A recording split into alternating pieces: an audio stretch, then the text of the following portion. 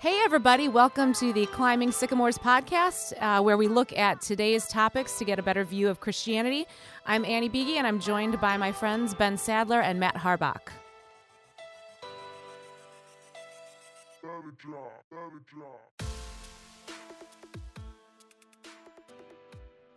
And here we go.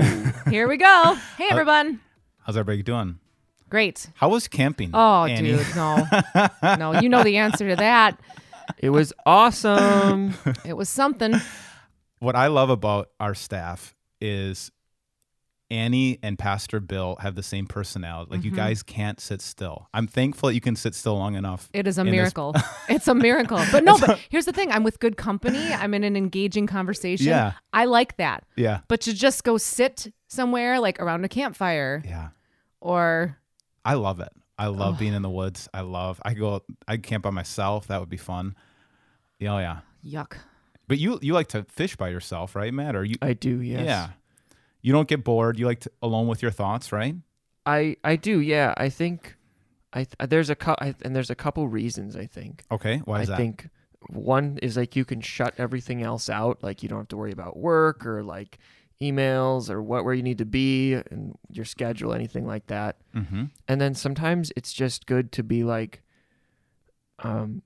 because sometimes life feels like it's kind of wandering and you don't know where you're going. So sometimes it's just like, I want to go to one spot and stand there and try as hard as I can to do one thing for hours. That's great. And just focusing all my energy on like one thing. Very cleansing. Yeah. Very cleansing. That's for what the mind. That's how I feel about riding my bike. Yeah. And that's how I feel about yoga. Like just an hour. I didn't know you yogaed. Do you not know that? No. How often do you yoga? Like once a week in a class. Yeah. Really? Mm-hmm. Hot yoga? Cold yoga? No, just regular old yoga. Regular Yeah. old yoga. I've done that. I don't particularly enjoy it. What do you enjoy about it? It's like an hour to just reconnect my mind and my body, Yeah. just to Nice. focus on, physically what I'm doing and Mm-hmm. be in the present. Not what am I doing next? What do I have to do Yeah. next? Just the contortions you have to. Yeah. It Yeah. feels good. I did for a little bit, but. It's good. Yeah. Okay. For me, I love hard workout where I just can't think. Where you're totally exhausted and can't breathe. That's fun for me. Sounds fun. So we are continuing this sermon series. Glad you asked. And all the different conversations questions that have come from the congregation, the community, and we're very thankful for all of those.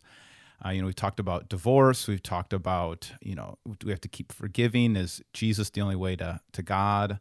What are some other ones that we've talked about? Why would a good God allow suffering and evil and things like that?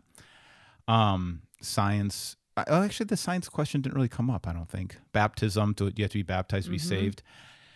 Today we're talking about, I think, the question right now in society, and it's the LGBTQ question. Is God okay with it? Should Christians be okay with it? Do Christians need to get on board with it? How should Christians look at this topic? And we just finished kind of Pride Month. June, is that how you say it? Or Yeah. Okay. Mm-hmm. So it's been kind of the forefront of our culture and society. And it's been a debate for a while. Now, what's interesting, I think it's 20 years ago, this was in the DSM for the book of disorders. It used to be considered a disorder in our culture. However we feel about that, I'm just saying how much of a change has been where this was once looked at as a issue or disorder, or something that you should get counseling for or something like that. And now, I guess fully embraced, I would say, by culture. And what the illustration I was thinking about using is that it seems like there's a tug of war in society, and especially inside the Christian church. Tug of war in society where people are saying, oh, that's gross. Oh, these are people too. And regardless of Christianity, there are people, if you just read comment sections on a commercial or something like that on YouTube, where there's a portrayal of somebody with same-sex attraction or somebody's gay, there's this tug of war in the comment section. Inside the Christian church, there's kind of that tug of war. God's word says that this lifestyle is sinful. Hey, but they were born this way and God doesn't make mistakes. And there's kind of this back and forth tug of war. And my thought is the whole time in the middle, there's a person who was born and has feelings and has a life and has dreams and goals and all those things. And they're caught in between. They're getting pulled back and forth, and they can't walk on that. But if we can keep the tension, I think, of God's word and the love for God's people, I think it's like a tightrope instead of a tug of war, and that kind of tension you can walk on. So those are some of the things that I've thought about. Wanted up to you guys on your opinions or your thoughts on it, and then I have a stack of books here and some things I've been reading. Yeah, you and do. Trying to thinking. So, what else is new? Could we maybe start with I don't know, like direct Bible references? Okay. What does the Bible actually say? Okay, very good. So that's a question for you, Ben. You have these memorized. Yes. I think most people would go back to the very beginning and they would say, in the beginning, God created a man and a woman. He designed them to be fruitful and multiply. So it's not just... Designed mics to be spoken directly into. Okay. So talking about, first page of the Bible, talking about a man and a woman designed for each other. Their bodies were designed to be made for each other, to procreate, to fill the earth, to subdue it, take care of it, rule over it. And you can't necessarily do that any other way. I know now we have technology and things, but you're still putting together a male and a female to make new life. And then I think people would look that this is an ancient kind of discussion, because right away in Leviticus, you have, I think it's Leviticus 18, talking about the laws of God prohibiting same-sex acts in Leviticus. It also prohibited a lot of other things. Right. Too, I'm not. Okay. I'm just talking about the history of it. Right. Okay. So then somebody would say, "Oh, that's Leviticus. We don't regard Leviticus." Right. Although in Leviticus, it says, "Love your neighbor as yourself." So that's where that came from. And so there's lots of things. But yeah, the Levitical code was written, if you kind of follow the history of it, it was written by Moses on Mount Sinai, and he's giving the covenant for the people of Israel, kind of an explanation of the Ten Commandments in deeper detail. That's what it is. And you have sacrificial code and how they were to do the sacrifices and how they were to behave in the tabernacle, and clean and unclean laws. But then there was also moral laws about do not murder, do not commit incest, bestiality, sins against any of those kind of different things, or commands against any of those things. So that's Exodus. Some people go back as far as Genesis, Sodom and Gomorrah, and the acts there of basically homosexual rape.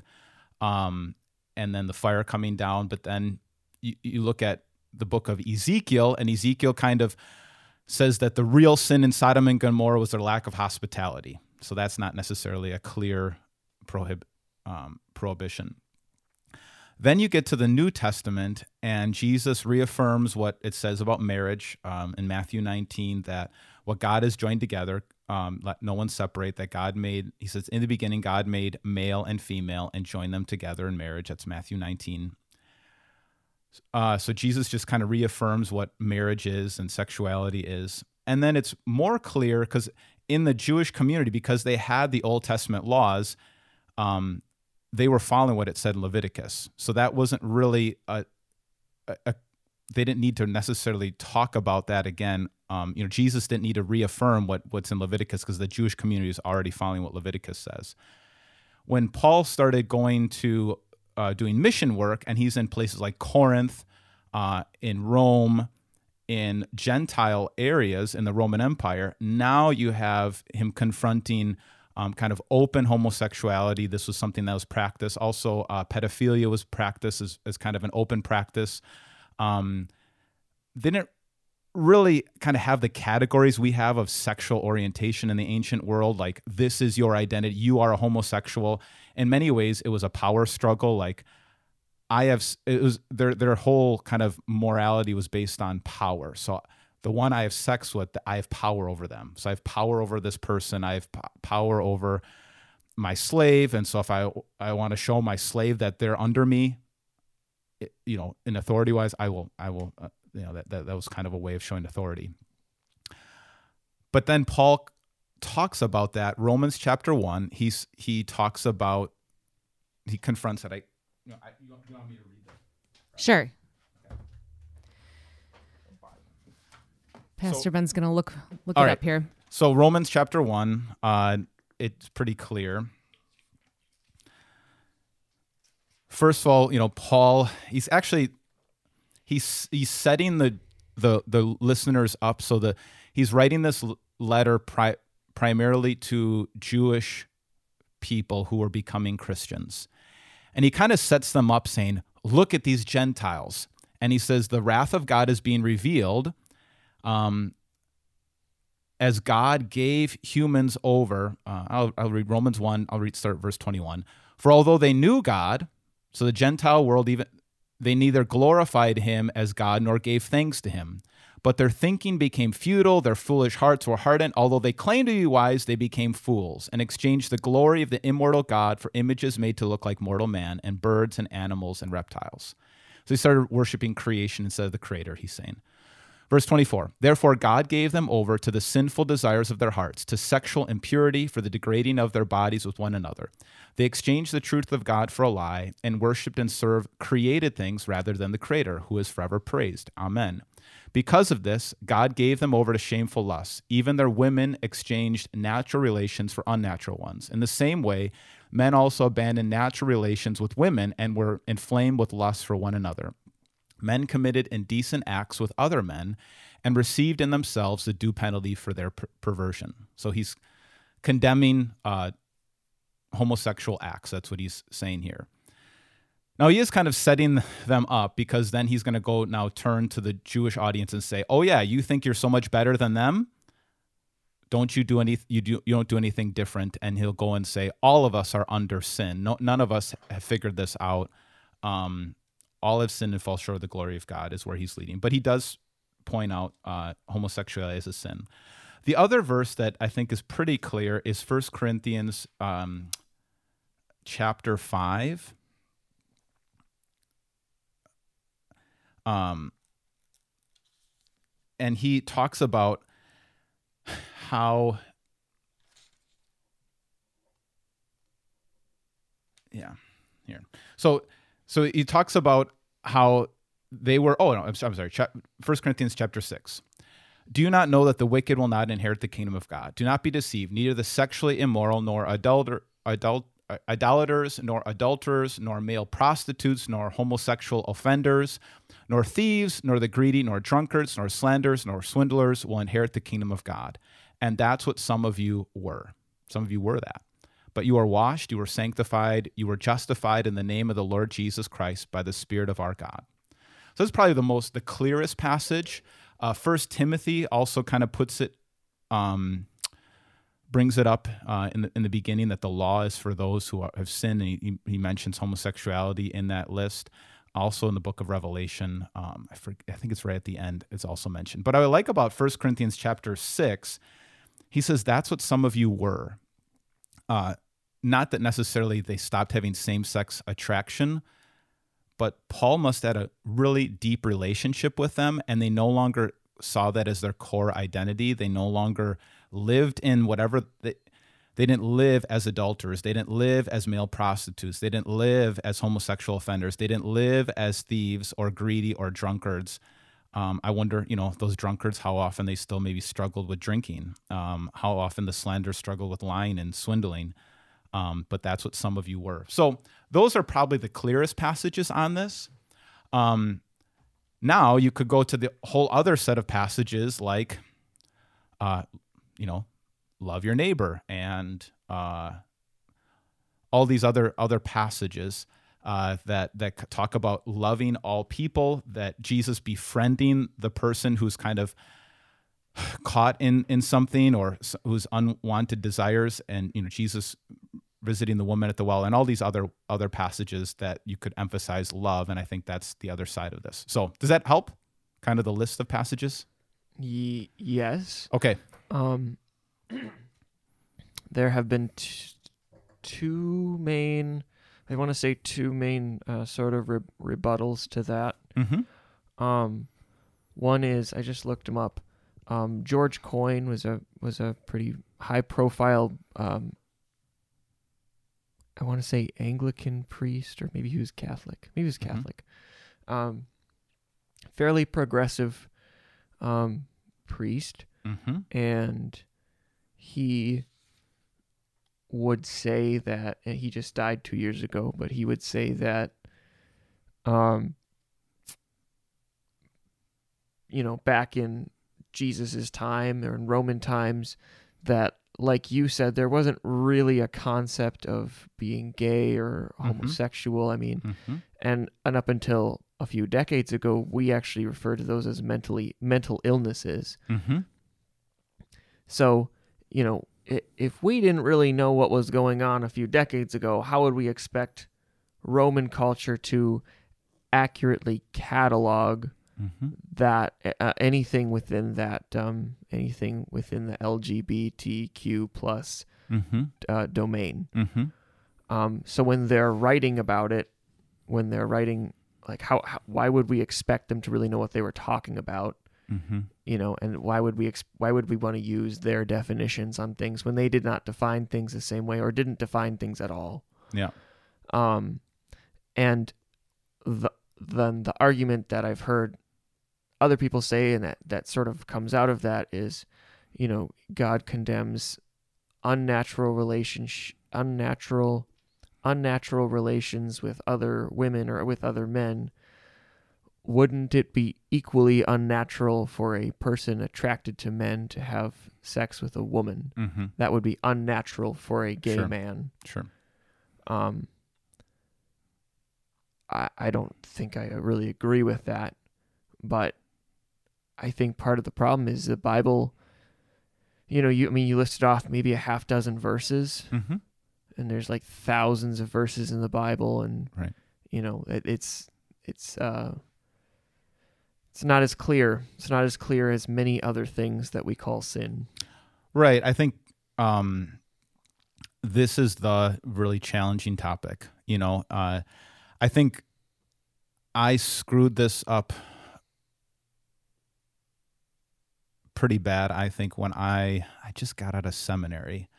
When you get out of seminary, you're just so arrogant, like you spend 8 years on studying the Bible. You think you're a doctor, but whatever.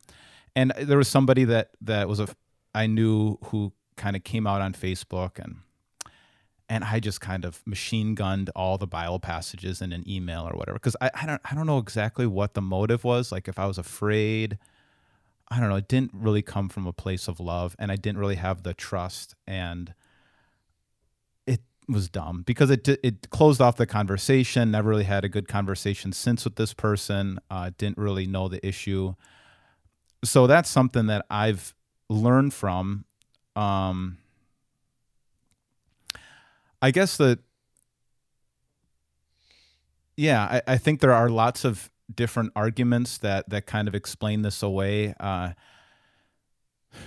One of them was this word is not used, arnesenkotai. It's the Greek word that kind of, you don't see this Greek word anywhere else, except it's pretty clear that Paul took Leviticus and he said men having sex with women, or men having sex with men, and he put these words together. So it's not a mystery what he's talking about. It's pretty clear. So I don't think when people say, well, it's not used very often or outside of it, well, it's two words that are put together. It's pretty clear what he's saying.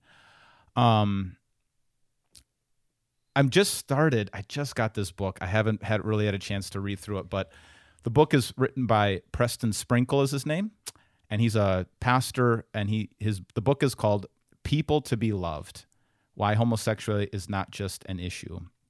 And the whole point behind this book, from the little bit I've read through there, is these are people. Like, do you talk to the people and you ask them what they're feeling or what they're going through? These are people. He does still say, I can't see how the Bible condones this. I can't do gymnastics with it to find a way to make this something that God supports and encourages and is saying, yeah, go for it.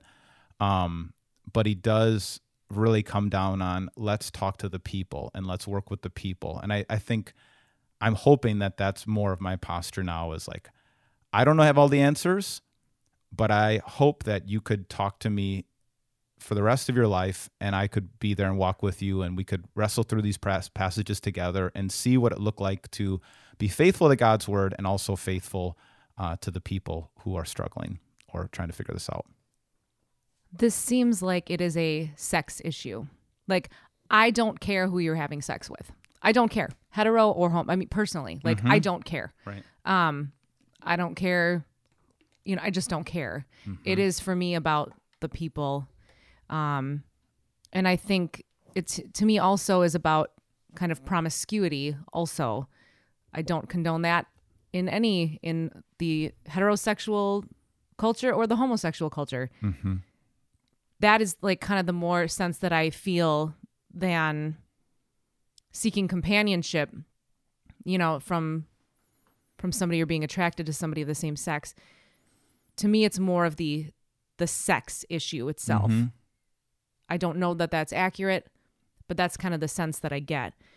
And I think that the hypersexualized culture, you know, whether hetero or homosexual, that's not godly, I don't think. So to me, that is probably the biggest issue for me personally. And I think, you know, people finding their, again, we've talked about identity in it. You know, I have gay friends. Yeah. And my friends, when I introduce them to people, I'm not like, oh, this is my gay friend Jack. Yeah. You know, I'm like, no, this is my friend Jack. Right. You know, like, I don't need a token gay friend. Right. You know, and yeah, I like these people as people. They're my friends because we talk about, you know, heavy world issues, and we do butt heads sometimes, and we have good conversation, and we have common interests, and that surpasses all of that. You know, I don't care who you're sleeping with. I don't care. That, you know, if God allowed somebody to have this attraction, that, you know, that's God's thing, man. That's his bag. Like, I don't know. Am I out of order? Well, I guess I think that's the tug of war that people are on, is like, oh man, I love these people, and they're my friend or my cousin or my brother or my, you know, these are people that I really care about, a classmate, you know, and so, and then you hear the stories of, I don't know, this is just this is just who I am. This is just what I think. This is just who I'm attracted to, and it's harder to make these blanket statements that I think some people can make, like, you're trying to go against God's word, or you hate God, or, you know, I think if you talk to people, there's, no, I love God. I don't, this is just what I feel. So I think that's having some humility to listen to people's story and listen to what's going on in their life. I do still think that God's word is not telling us whatever you feel, give into it. You know, Jesus talked about denying yourself, picking up your cross, and following me. That all of us are going to have a cross to bear. This is a totally different topic, and so I'm not comparing this at all. But my question is there any desire that we have that if somebody says, this is just what I want, this is just what I feel, would we ever tell somebody, I don't care what you feel about that? You can't do that. Right. No, I mean, I get that 100%. Yeah. 100%. Right. And so that can't be the barometer for all behavior. It's like, this just feels good. This just feels right. I don't have any other desire. This is my main desire. This is what I feel about with companionship. So I don't know if that's the healthiest barometer. Now, here's what another verse that I think needs to be brought up. Paul talks about this. Is also in 1 Corinthians. He says, what business is it of mine to judge those outside the church? Are you not to judge those inside the church? So he says, it's what business of mine? He's talking about people who are swindlers and idolaters and all these different things. He's saying, I'm writing you that you must not associate with anyone who calls himself a brother but is sexually immoral or greedy. I've written you these things, not at all meaning that you can't associate with people of the world. If that were true, you'd have to leave the world. So, but if somebody calls themselves a Christian, I think then you have a different conversation. You're saying, all right, if you're a Christian, let's get into God's word and let's see, what's our best way to live. If they're not a Christian, we can be friends with them. And he says, you just have to, they're part of the world and they're just people that we love. And you can't hold them to biblical standards because they don't believe in the Bible. And so it's not our job, kind of like what you were saying, I can't investigate everybody's sexual habits. It's just not my job. It's not my job. But if you saw me or heard that I was doing something that goes against God's word, I would hope that you would say, hey, you can't. Absolutely would. Yeah. You got to confront me on that. And so I think that's interesting. I think sometimes as Christians, we hear about something going on in the world, and we feel like, oh, I need to boycott that business or I need to stop. It's not our job to police the world's sexuality. We shouldn't assume that they're on board with what God's word has to say, because what God's word has to say is hard. He says, deny yourself, pick up your cross. What do you think, Matt? Oof. Yeah, oof, indeed. I know.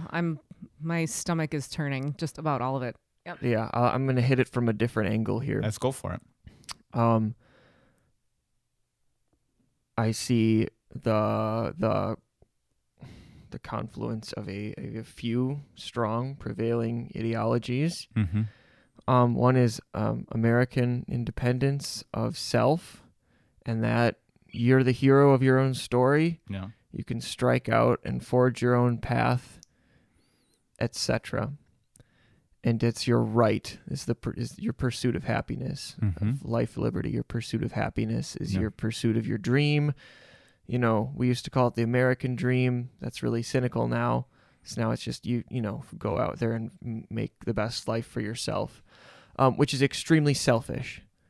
We all glorify it, whether secretly or otherwise. It's extremely selfish, and it will not actually give you any happiness in the long run. But that's the narrative that gets pushed and that we also push. Mm-hmm. It's part of life. The other is the glorification of sexuality and romance. Okay. Every romantic comedy ends with a wedding, and that's the climactic victory. Yeah. Oh, you married each other. Yeah. Of course, in this country, that doesn't really mean anything. Yeah. You got a 50-50 shot of survival, right? But no one wants to end the movie with a 5 years later, there's divorce papers, the end credit scene. The prenup, yeah. Right? But we really obsess about romance, finding the perfect person, ending up with the right one, because that means that you're happy. We say oh, my other half, my better half, you complete me. Annie disagrees. I feel like that. Once we get video on a philosophical level, not a personal level. When we get video for this is going to be much more interesting. If anyone want to watch the faces that are being made when someone's saying, go on. Yeah. I think that's such a huge problem. Yeah. As if you think that your life is broken, and so dragging someone else into that mess is going to make both of you happy. I don't think so. But it's those two things, and then obviously right now people, I think there's a combination of people just sort of feeling lost and aimless, and people want to feel special. It's the culmination of these things that you think that you should be the hero, that you can forge your own destiny, and then that romance is this apex victory that you can achieve.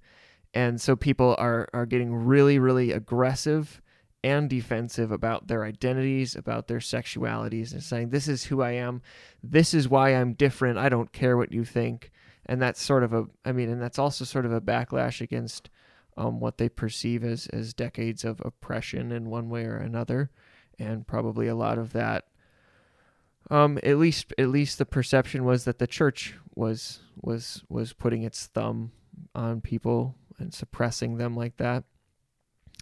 Which is probably true, and which we still do today in some ways.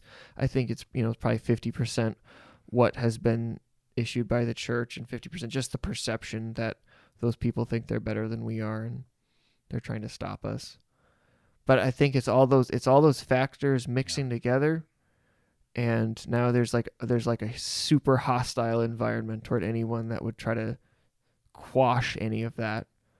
And a lot of it, I mean, just as Christians, you have to be so careful when we start getting into like Christians are for liberty, and America is a Christian nation, and any sort of Christian nationalism, like this Christian patriotism, like the right thing to do is to give people more freedom. It's like, well, why? Yeah. Christians are designed to serve each other and to serve non-Christians. Mm-hmm. They're not. There's no part of the Bible that says shoot for the stars, chase your dreams. That's what'll make you happy. That doesn't exist. Yeah. Wow, that's fascinating. Yeah, it's really insightful, Matt. I'm just, as you're saying this, you're really kind of this book written by Carl Trueman, The Rise and Triumph of the Modern Self. He opens up this book saying, I think in humility, he's saying, how did it become a coherent statement that I'm a man trapped in a woman's body? How did we get to that point where my grandfather would not have thought of that as a coherent statement? He talks about Rousseau psychologized the self, then Sigmund Freud sexualized the self, and then he talks about Karl Marx, kind of, and Nietzsche kind of made that into a power play. And so now it's a power struggle. So being psychologically happy, Rousseau said that's the most important thing, my happiness, pursuit of happiness. And then Freud said, and then that psychology, the way to be happy is to be sexually fulfilled. And then anyone who would get in the way of me being sexually fulfilled, that's somebody that has to be squashed.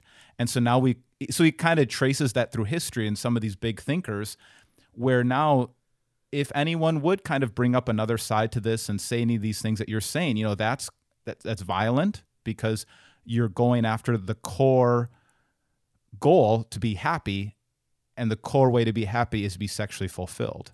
And that these movements have really kind of influenced the way we look at things and how did we get here. And I think that was an interesting way of getting there. So you got there just because you're so insightful, and that's kind of the point of what Carl Trueman said. I like to skip ahead. Yeah, that's right.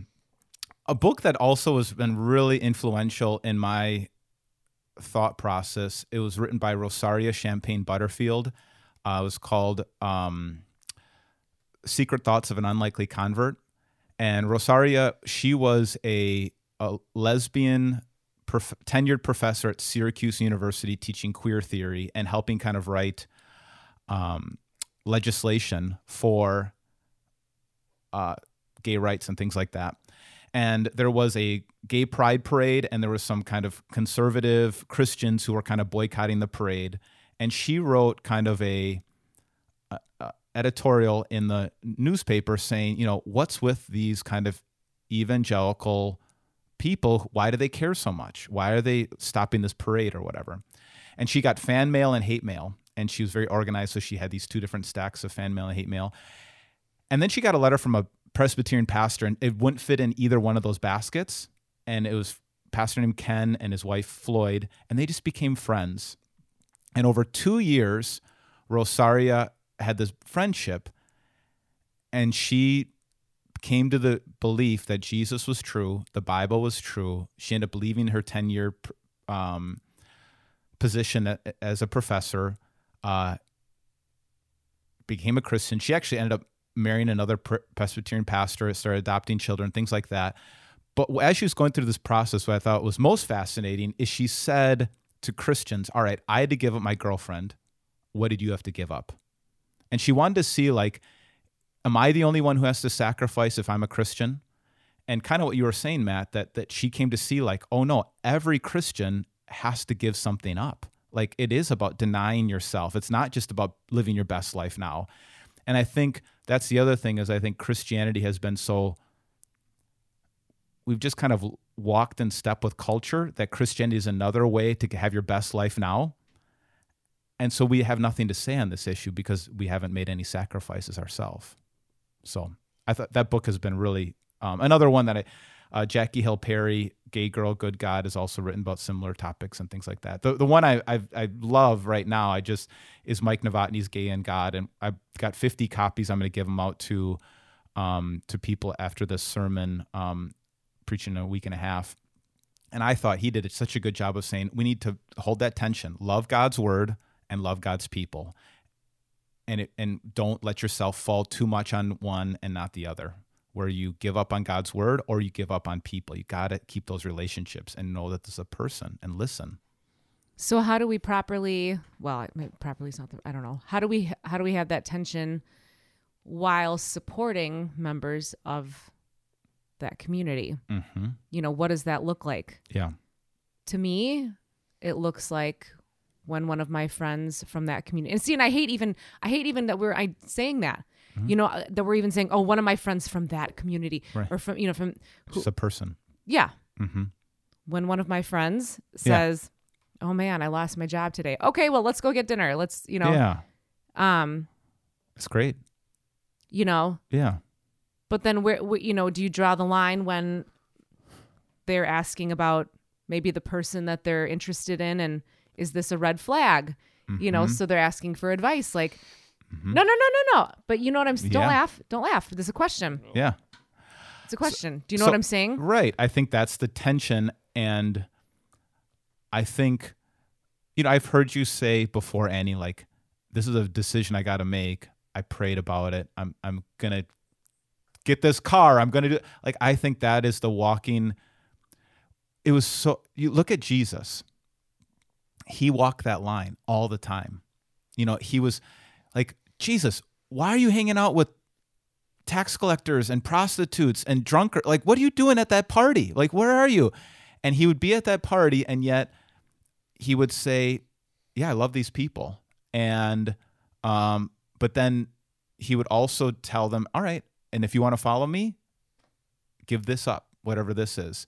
So he was a master at at walking that line. And I guess I don't know. I just would pray for wisdom. And would this person identify as a Christian? Oh, the person in question? Yeah. Well, sometimes there's, I've got a lot of friends. Right. But I guess I'm just saying, like, that would not, if they're not a Christian, how are you going to, hold them to God's word anyways? And so I would just pray for opportunities to talk about if when there's trouble, when somebody goes through pain, that's when you can talk about Jesus. And that's where we find our hope in times of loss and pain and struggle. I would talk about Jesus before I would talk about, the whole lifestyle. Right. So I think it's a line. It's walking that tension. That would be my thought. So what would you say? Well, I've said it, like things like if one of my friends comes to me, no matter who they are, comes to me and says, oh, the person I'm seeing kind of did this thing, whatever it was, and I'm like, ooh, mm-hmm. Like that's a red flag. Mm-hmm. Am I condoning? Mm-hmm. Honestly, I don't want to disregard God's word, mm-hmm. but I also am like, I don't want to say I don't care, but I kind of don't care. I don't know. Mm-hmm. Maybe not the right attitude. I guess that when I think about what sin actually is and how God designed our world, so what happens when I go against what God's word says, the kind of turmoil I bring into my own life when I go against God's design. And then to see what he had to do to pay for that sin. Yeah, now we see it all over the Bible. We see people, the mess that's made in the first book of the Bible, in Genesis, it's one story after another, people fighting against the design of God's word, going against the grain of God's design, and they get splinters the whole way through. I think there are natural consequences when we continue to walk against it. But how do you build, it's like, how do you build trust enough with somebody to talk about some of these things if you're not, it's just it is such a fine line. I can't, I can't just be like, well, we're friends, but that's off topic, like I can't, and there's been some things where like, friends have sent me some kind of, stuff. I'm like, I'm not going there, like when it's of a particular nature or whatever, I'm like, all right, we're not doing this. Yeah. But when it's, genuine, I mean, how do you build these? I can't just be barking Jesus at them all day long. No, I'm not. But I think that's the line we all walk all the time. I mean, every time I turn on the TV, every time I'm hanging out, and every time there's a joke that somebody, it's the same way. Like what I loved about this book, Gay and God by Mike Novotny, is he had to admit like all the gay jokes he laughed at, that, and forgot that these were people, right? Right. Right. So that's the other line where like, Christians get together maybe and they have their sins that they don't think are real sins, like whatever it is. And are we willing to also toe that line there? Like, hey, that's not okay. At least when we're talking to Christians, we have a foundation to build on. Kind of reference, right? Yeah. And so, no, I don't think you need to, that's, I guess what I'm saying, Peter in 1 Peter chapter 3 verse 15, or it's 2 Peter, I think it's first. He says, in your heart, set apart Christ as Lord. So know what you believe and always be ready to give an answer, but do it with gentleness and respect. And I feel like that's really good advice. Like that doesn't mean I need to be carrying a sign around, the end is near, or, barking at things, but I think people know. And I think there's a reason people come to you asking for advice, because they know that that you are a Christian. So yeah, I guess just read more about Jesus, because Jesus did that. He had a way of hanging out with everybody. And the people that were most offended by him were the religious people. And he had a way of doing that. So I would say just follow Jesus' example. And he wasn't always barking things at them either. He would talk to them about, how's that working out for you? So, right. So I think it's hard. It's really hard. And I guess that's why I said earlier, like, I think I've screwed this up and I want to do better at this. Not just with this topic, but with a lot of things. Like, it's just such a hard line. And I feel like it's unattainable. Yeah. I don't know. I really do. I can't quite see how. Well, I think what the problem we have today is we've lost the ability to accept a person without accepting everything about them. But we do, like C.S. Lewis talks about, we do that all the time with ourselves. Like there are things about me that I don't like about me, but I accept me, Right. And so, and I walk around with me all the time, and I hang out with me all the time, and I'm pretty okay with me, but there are some things that I really hate about me. And that's, I think C.S. Lewis says, that's what it's like to love your neighbor as yourself.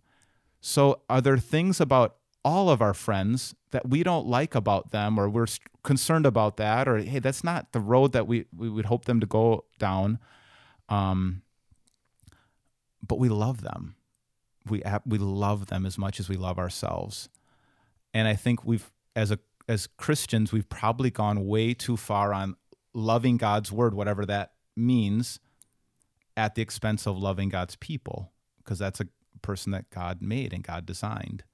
So, yeah, maybe it is unattainable, but I think that's the tension that God has placed us in. So is there any line for anybody? Like, so you had a line, right? You said, I'm not going there. There's some things you'd say, I'm not going there. Yeah. Right. Right. And so there is a line somewhere.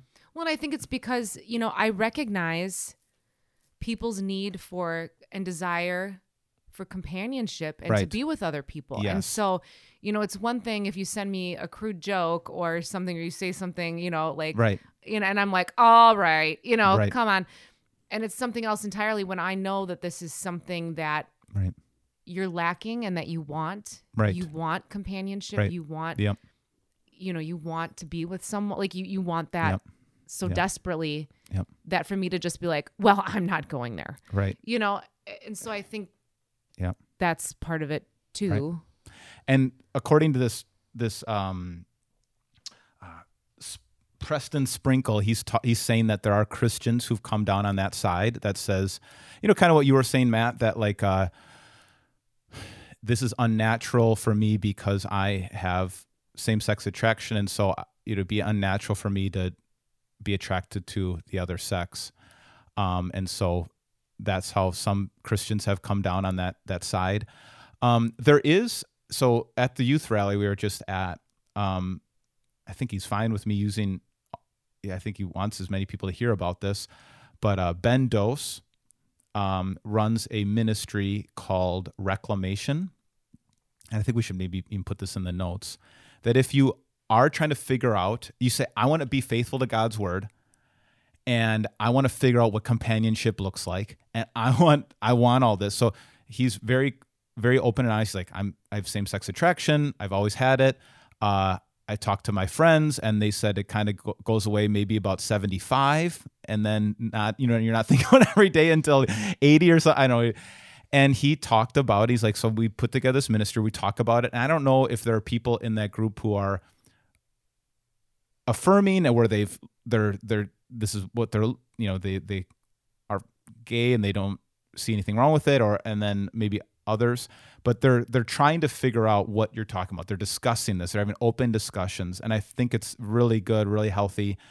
It was just really fascinating to hear his testimony and how he looks at it. And that's the side that this gentleman has come down on. And he really sees it as a ministry. And then he said, I'm fine. That's what he kept on saying. I have a great life. I'm not missing anything. That's what he would say. And so I think that's what I also, as I'm preaching this, I hope I can walk with people as they maybe try to figure this out. And maybe some people say, I'm going to embrace it. This is who I am. And I'm going to get married and live this lifestyle, all that. And then there's others who say, I can't see that in the scriptures. And I hope I can walk with both and we can keep wrestling. I don't think I was that kind of person that somebody would want to talk to before. Hopefully I can become that kind of person. You've been quiet over there. Come on, put yourself out there. Get kicked out of the church like the rest of us.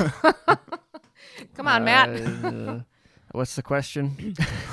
I don't know, just anything. Any thoughts in particular? Yeah, I mean, I can go in a somewhat related direction. Mm-hmm. I think that this is interesting. I mean, for a while, I know people suspected that maybe they called it, I don't know, this is a joke now, but the gay gene. Sure. Maybe there was something in your DNA that predetermined. Yeah. Mm-hmm. Maybe you chose to be gay. Mm-hmm. Maybe home life trauma as a child would influence you and make you gay. Mm-hmm. And for the longest time, people, especially Christians, have been trying to figure out why people are gay. Mm-hmm. I think we have a problem when it comes to trying to figure out the signs of gayness. Mm-hmm. I mean, the stereotype is like the, you have the guy who really likes to be in theater and do musicals, and he doesn't like sports, but he really likes singing, and that's more feminine, and maybe he's gay. Mm-hmm. And literally just yesterday, I saw a scene from a show. Mm-hmm. it was clearly pro LGBTQ, and that comment was even made in the show that there was this guy and he was coming out to his mom and his dad, and it was revealed that they were like, oh, we even maybe thought that you did. We're not mad, because in the scene, the mom's there, the dad isn't, and the son is really scared what his dad will think when he comes home. And the mom says, well, your dad actually thought maybe you would be gay, and he's fine with it. And why did the dad think his son might be gay?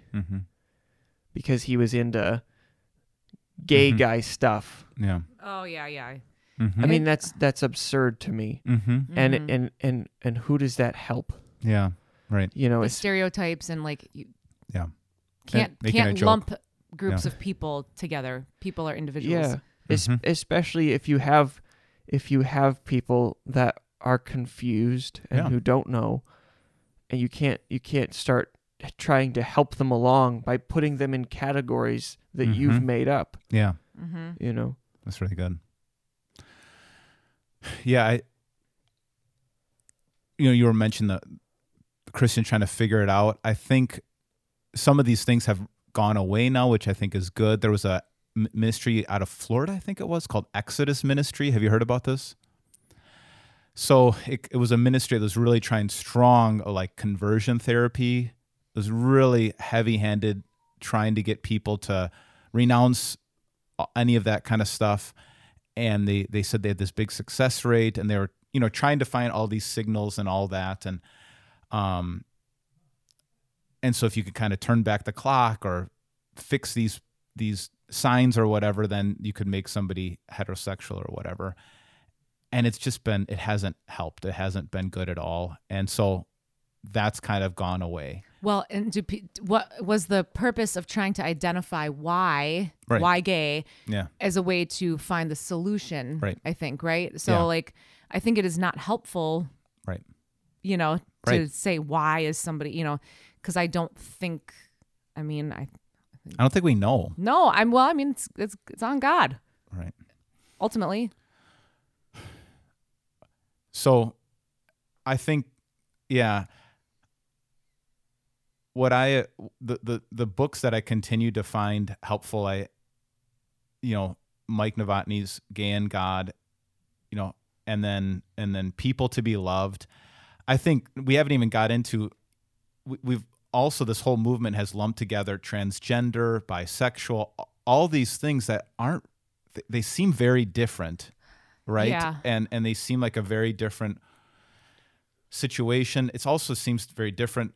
The men who are homosexual versus women, they just all seem very different experiences. And I hope as Christians we can look at people as individuals created by God, redeemed by Jesus, and God's ultimate desire is to be resurrected and renewed and made new, and not just look at them according to these really victim labels. I don't think anyone wants to be under a label that puts them in a situation. To see people as people who are victors, and see them as humans. And I think that's really important. So I agree. One more thing about what Annie said about if God made them that way, God makes us all whatever way we are, and it's not up to anyone. It's not up to you to fix your gay friend, to fix them. No, I can't. I don't have any desire to, because it's not my problem. Exactly. But it's not up. It's also not up to you to stop your friend who's I don't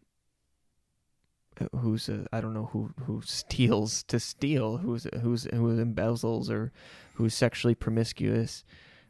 You have to say, okay, God has a plan for that person, and He can make that weakness into a strength, but it's not up to me to fix it. Right, and I'm certainly not trying to fix it. I think it is just, I've been able to isolate or separate rather the person from whatever the lifestyle. And I don't think many people are doing that though, right? Like I think that's how we're not separating, we're not able to see people as just our neighbors or our doctors or our teachers. These are people. And I think that's something that needs to be said.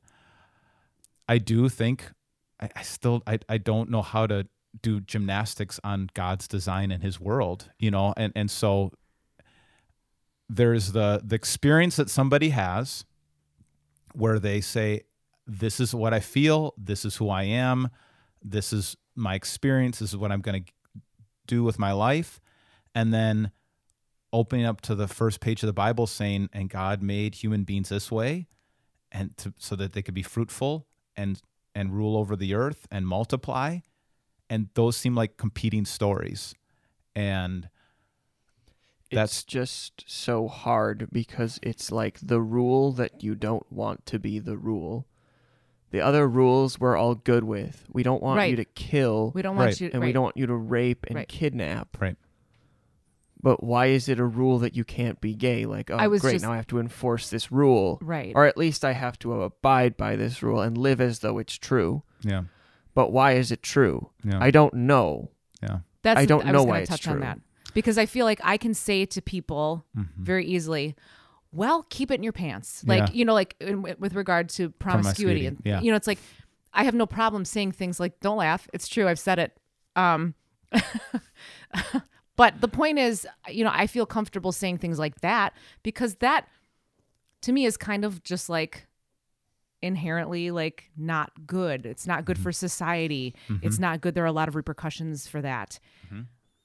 You don't see repercussions for this lifestyle. I don't.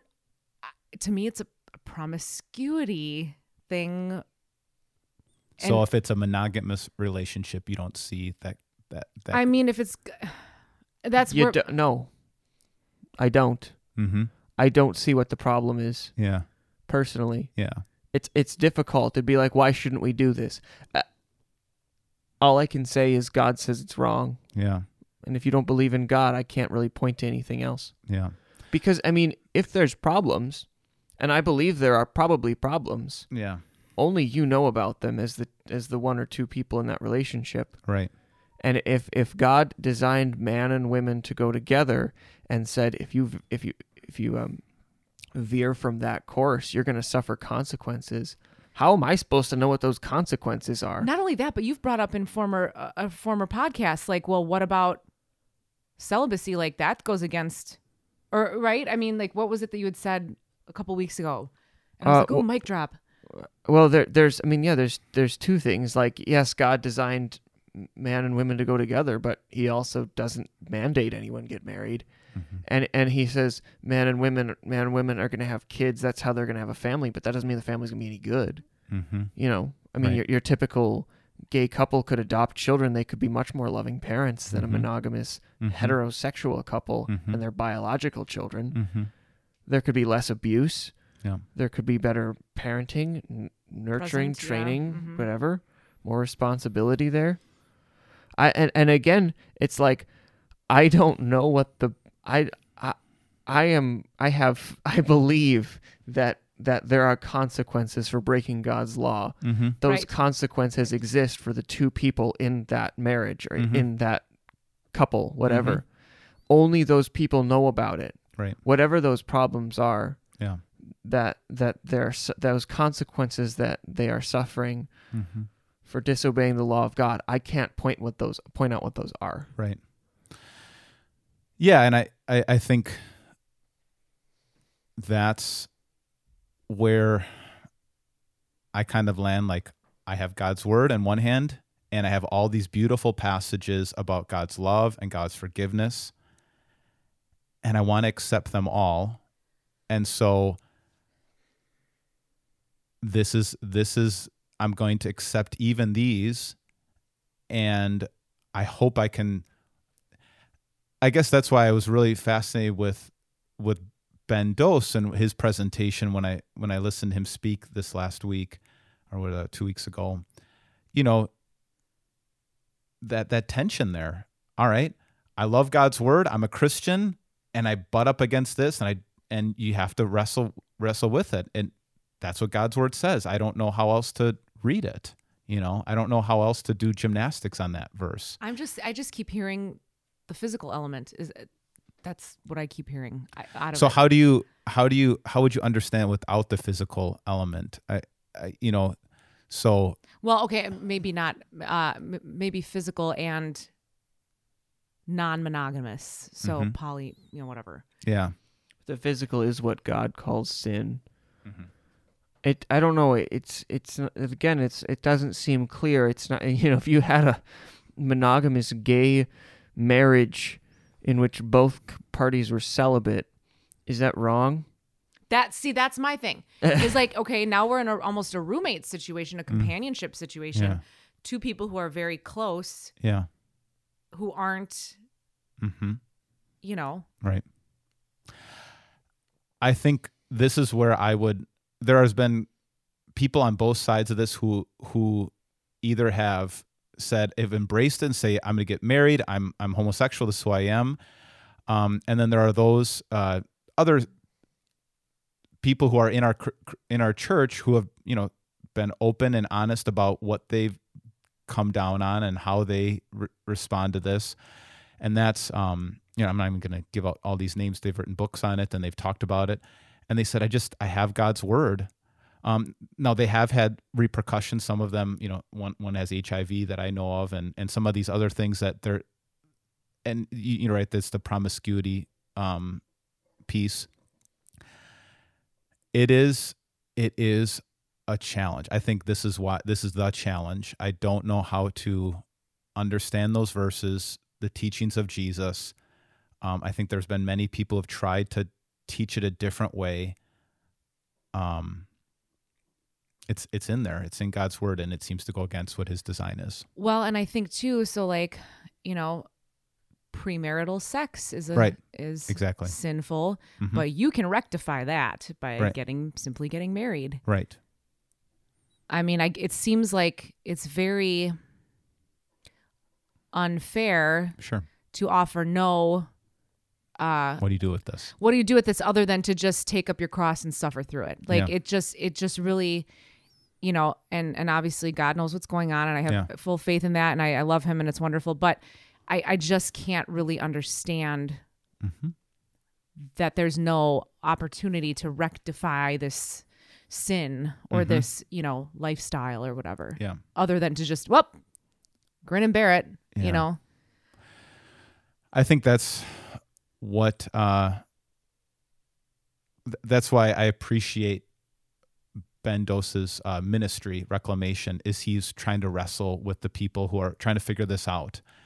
And I think I'm so thankful for that. And people might still come down on different sides. But you have somebody who is saying, I know what this is like. This is what I've decided, and this is how I read scripture. Let's talk about this. And I'm just so thankful for him and what he's doing, because people need a place if they really want to say, I read these passages, I see what they say. How do I actually do this? And people like him are trying to help people walk through that. Yeah. So I don't know if I have any easy answers or just the books that I've read and the stories that I've heard. And those testimonies like Jackie Hill Perry, Rosaria Champagne Butterfield, and others who've said we were able to walk through this. Well, I think at the end of the day, we love people, right? Yeah. I mean, if you're listening, we love you. Yeah. And so does God. Yeah. Obviously. Yeah. We answered everything, right? Problem Solving solved. the world's problems like we always do. But again, I just want to reiterate, if you're listening, we love you. We want to be there for you. We value you. Yep. And I think that I wish that the world would see Christians who take that stance as opposed to some of these extremist Christian, I wish that we could be that Christian that does value that life, that does value that person. That's good. And you can return the love by smashing that like button, hitting subscribe, and the notification bell. I like that. We'll see you next week. All right. Very good Bye. job. If you'd like to get a hold of us here at the Climbing Sycamores podcast, feel free to email bsadler@victoryofthelamb.com. bsadler@victoryofthelamb.com. If you like today's intro music, it's been brought to you by Andrew Lynch's song, My Name, Hello.